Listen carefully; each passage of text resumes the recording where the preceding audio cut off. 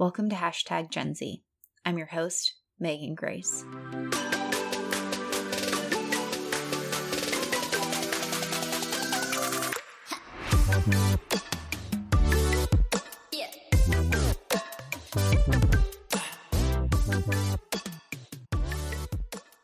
Gen Z is a podcast about all things Generation Z.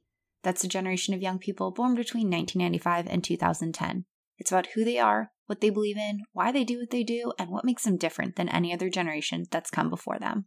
Welcome to Season 2 of Gen Z. I cannot wait to get the season started. For those who are just joining us, my name is Megan Grace, and I'm a generational researcher, author, and host of this podcast. I focus my work on better understanding this generational cohort, and while my research keeps me in the know about what's going on with Gen Z, I'm fascinated by the lives and stories of the members of Generation Z. This podcast exists to share those stories while exploring trends that relate to Generation Z. For those returning, it's great to have you back, and I hope you're as excited as I am to continue to learn about Gen Z. As I discussed last season, my co-author and research partner, Dr. Corey C. Miller, and I recently released a new book, Generation Z, A Century in the Making. This book dives into nearly every aspect of the lives of Gen Z.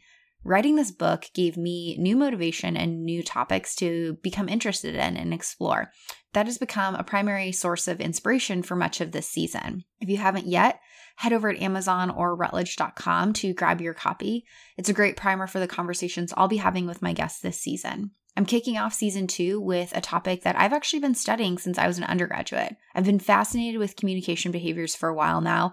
Our research with Gen Z has led us to better understand communication methods and preferences among this group. In our 2014 study, we found that Generation Z prefers and values in-person and face-to-face communication methods over anything else, which seems opposite to what we observe with this highly technologically connected group. After in-person communication, they prefer text messaging or other messaging means to connect. And they're not heavily using or preferring to use emails or phone calls. While our study did not include social media in this focus area, we do know that social media is an important means of communication and connection for this generational cohort. Last season, Natalie Riso shared her insights and experiences as a member of Generation Z working in social media. So go check out her episode to learn a little bit more about that. But this episode focuses not only on the types of communication methods Gen Z is using, but also the motivation behind their communication preferences. Andrew Roth joins me to discuss communicating with Gen Z. Andrew's a sophomore at Vanderbilt University with a passion for innovation, a curiosity about the future, and a unique ambition to be a driver of change. As a serial entrepreneur, Andrew's adventures began with his creation of Champions for Charity, a nonprofit empowering youth to make a difference in their community through sports. Upon arriving at Vanderbilt, Andrew experimented with online marketplaces before starting his current endeavor, Gen Z Designs, which is a consulting business helping organizations and brands connect with Generation Z through digital appearances. As a Gen Zer, Andrew recognized how many businesses were failing to attract young people with their websites and brands. Through Gen Z Designs, brands utilize Andrew's 3I approach: impression, interaction, and influence to help win over the attention of Generation Z. And I'm excited to have Andrew on today to discuss more about how we can connect and engage with Gen Z through communication.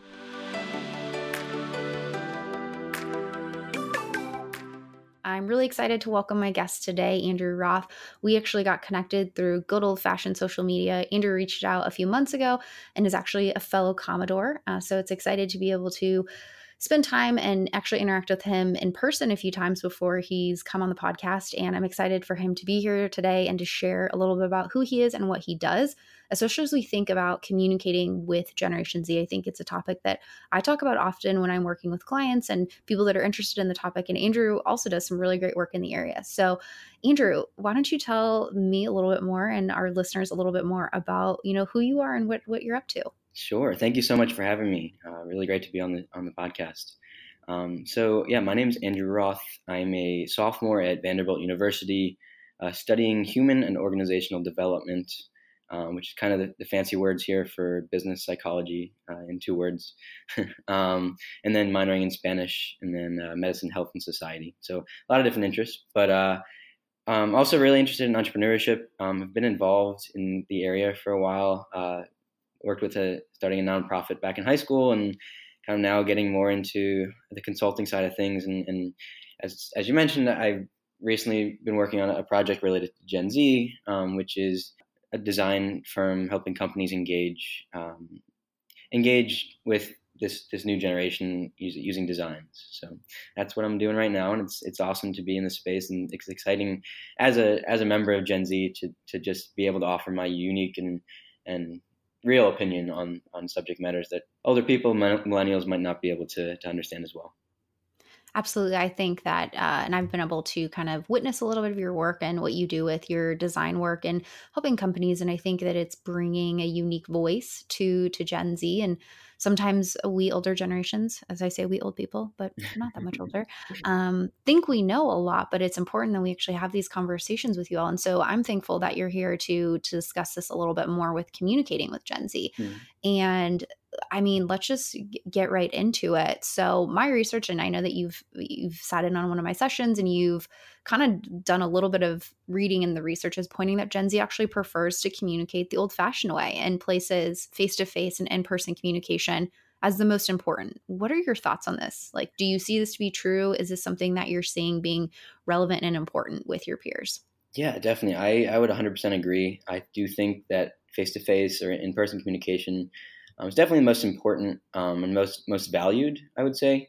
I wouldn't necessarily say it's used the most, and that's just from a strictly convenience perspective.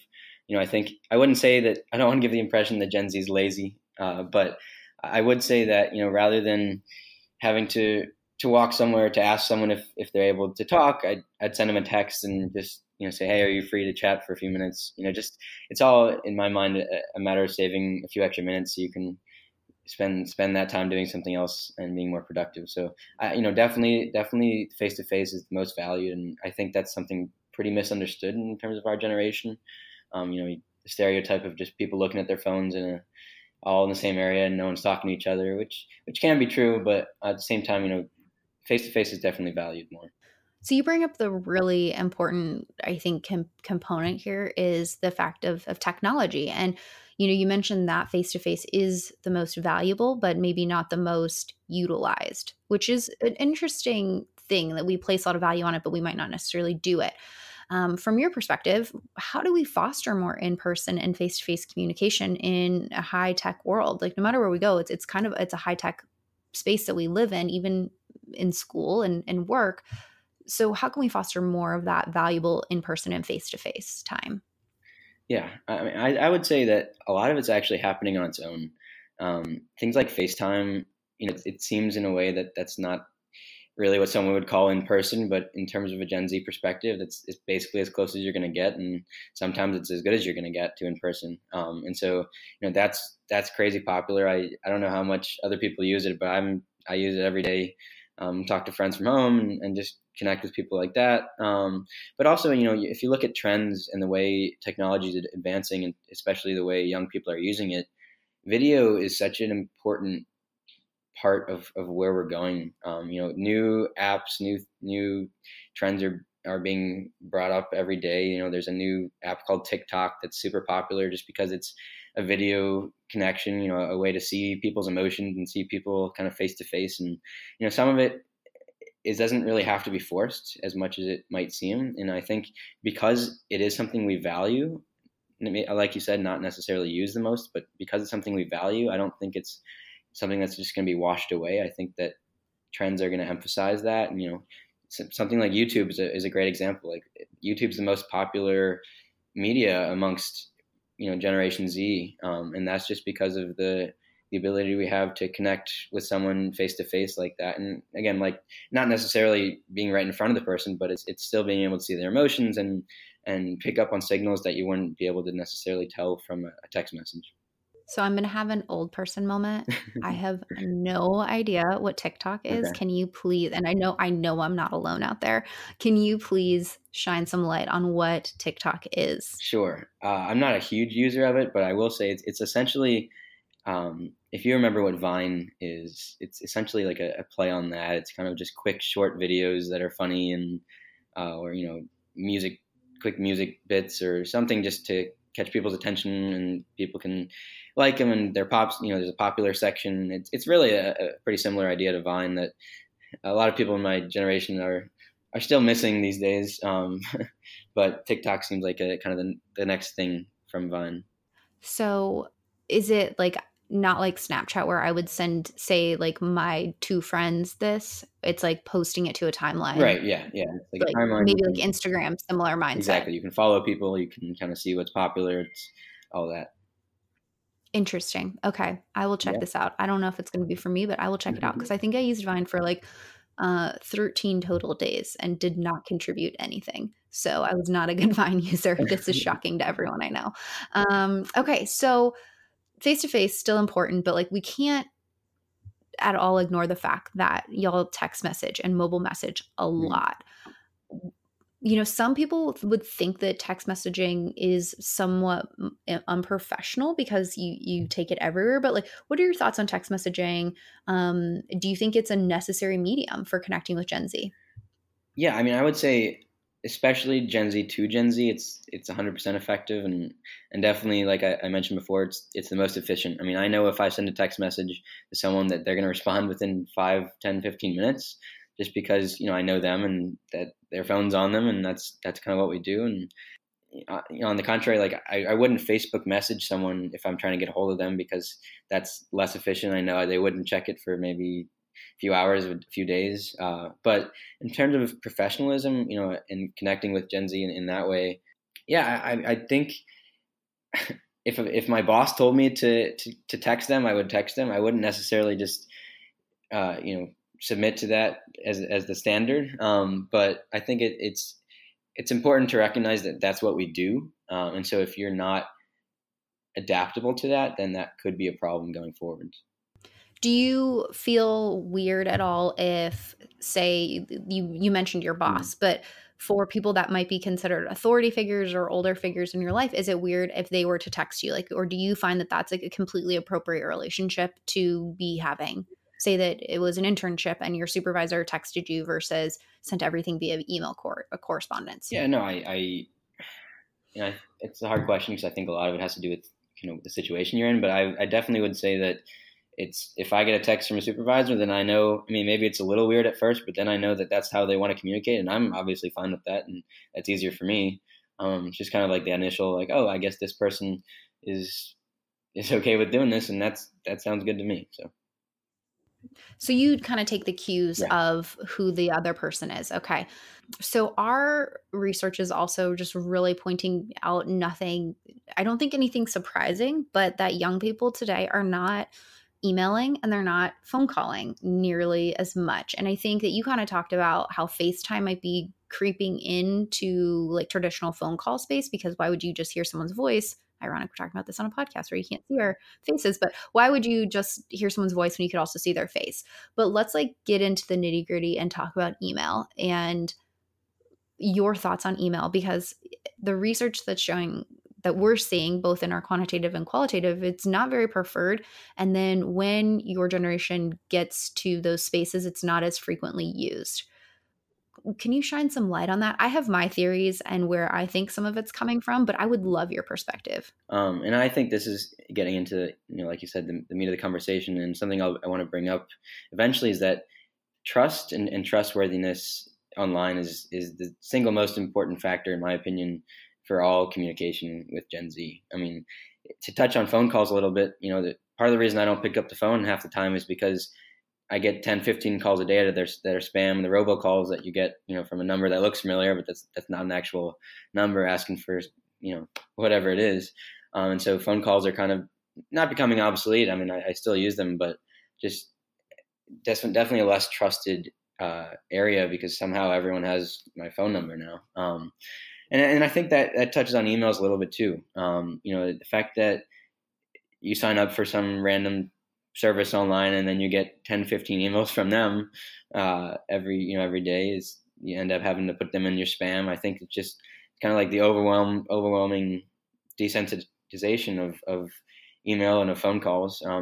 So I wouldn't say actually that emailing is not preferred. I mean, I could be an exception, but I use email a frequent amount. Especially in a professional setting, I think people in Gen Z are very comfortable doing that.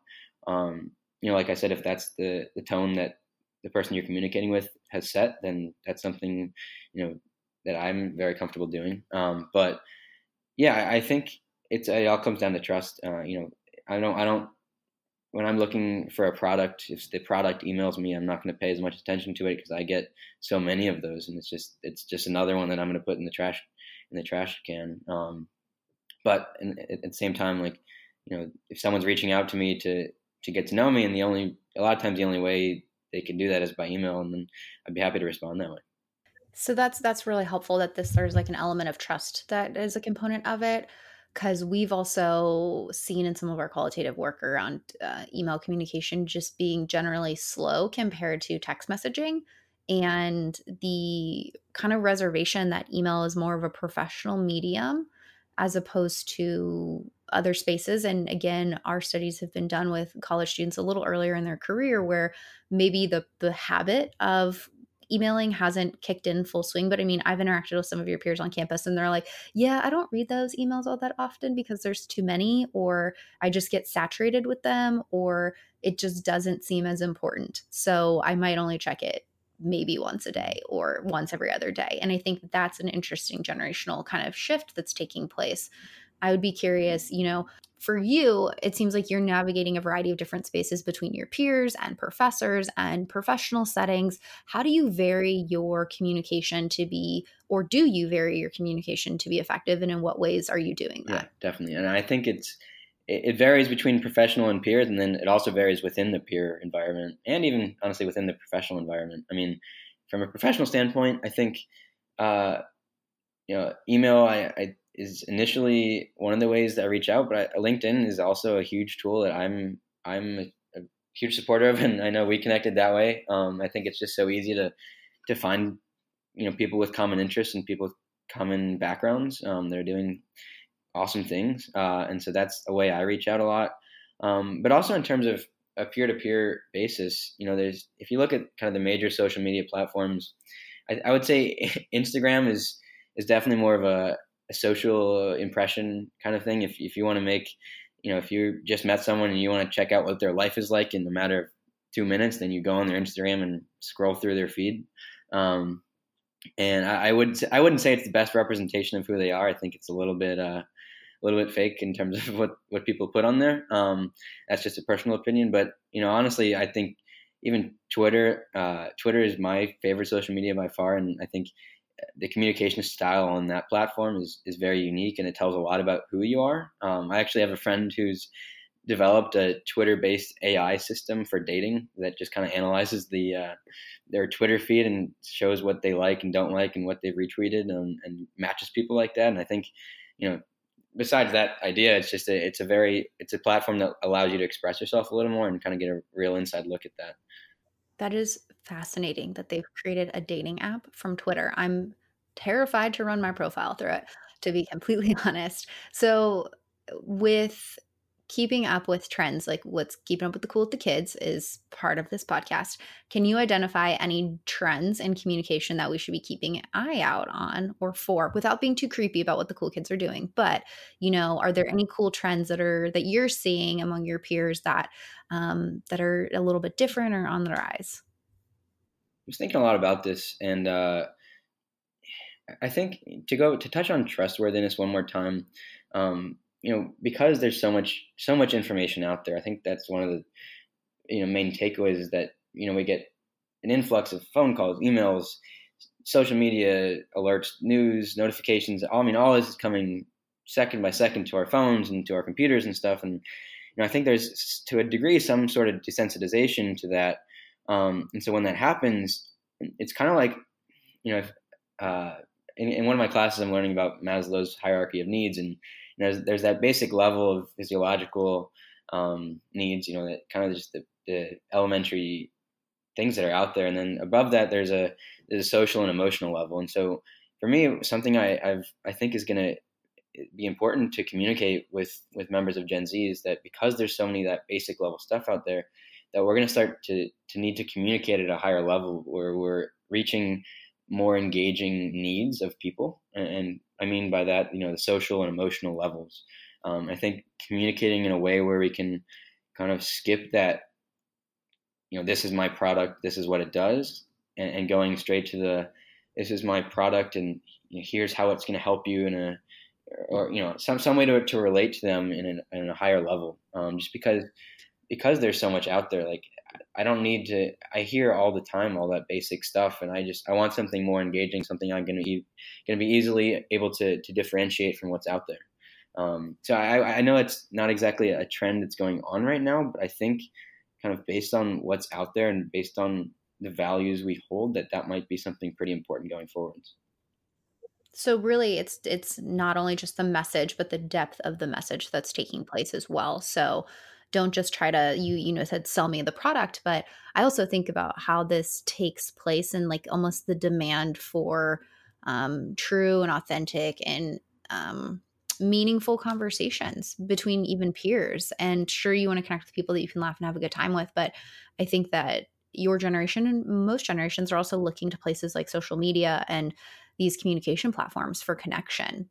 And I think the meaningful conversations are a huge piece of that. So I think that's a great point of a trend doesn't necessarily have to always be the app that someone's using, but really what they're desiring from those apps maybe. And part of just sorry to add on to that, part of the reason why I think Twitter is so effective is that rather than just, Twitter essentially is just a bunch of news and information that's out there. But what's so interesting about it and why I love it is that you're able to see, you follow your friends on there. And so then you see what they like and you see what they retweet. And so that's kind of like that extra level where you're getting, your social needs are, you base who you follow is who you like to be around. And so, what they're liking, what they're retweeting is something that is now more interesting to you because that's connecting to you at a different level rather than just seeing that basic, and this is what's happening today in Korea, right? I mean, it's just, there's a whole different level of connection there.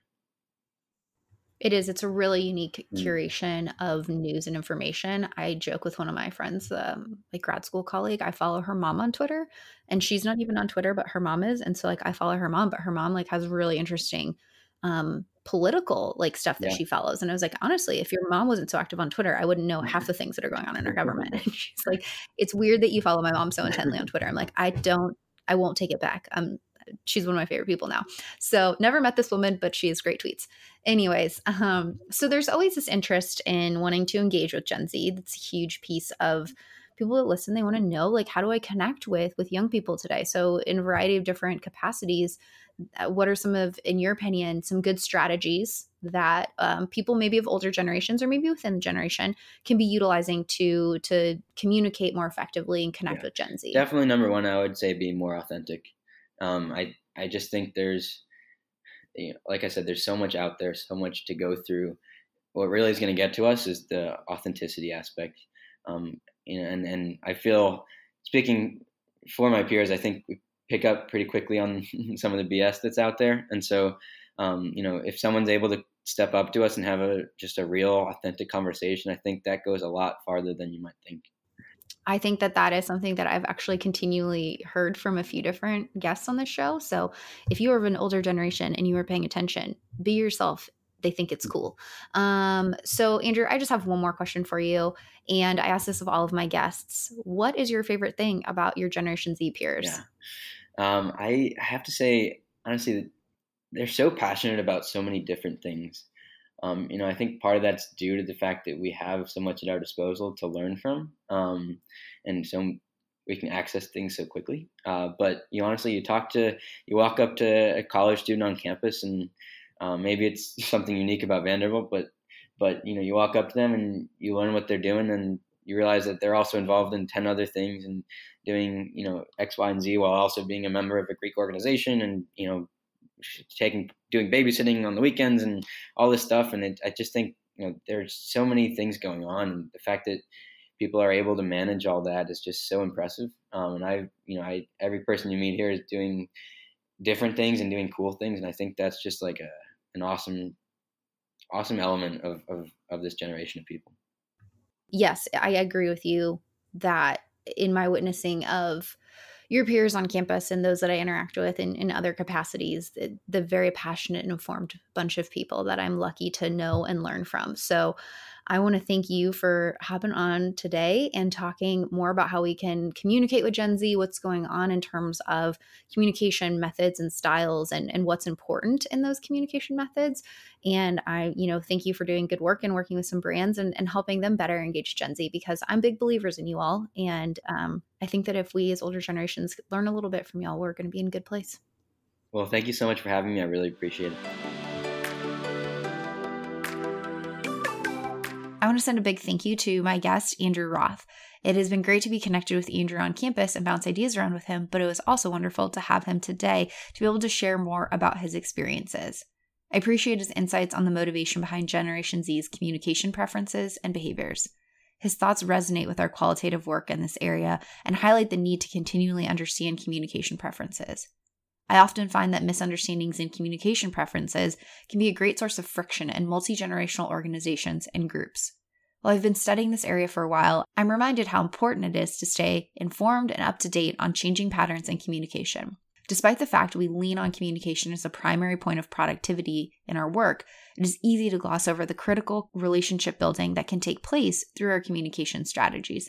And if I know anything about Generation Z, those relationships are paramount. I also want to send a big thank you to you for tuning into this episode as I kick off season 2.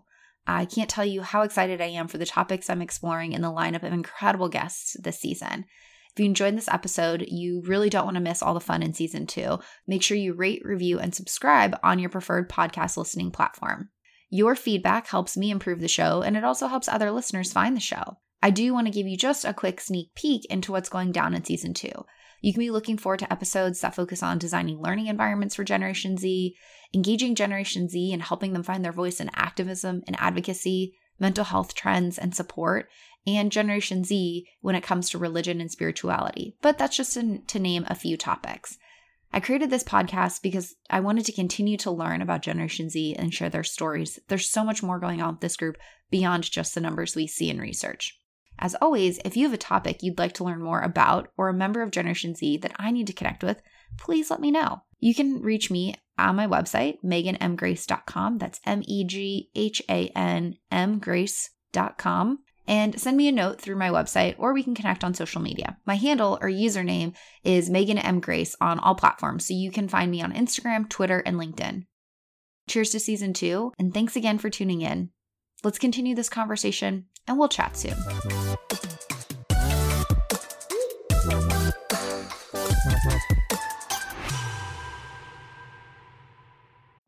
Every day, we rise, challenging ourselves to work for what we believe in. At U.S. Border Patrol, protecting our borders is more than a job. It's a calling. Agents answer the call, working together to keep our country and communities safe. If you're ready for a new mission, join U.S. Border Patrol and go beyond. Learn more at cbp.gov/careers.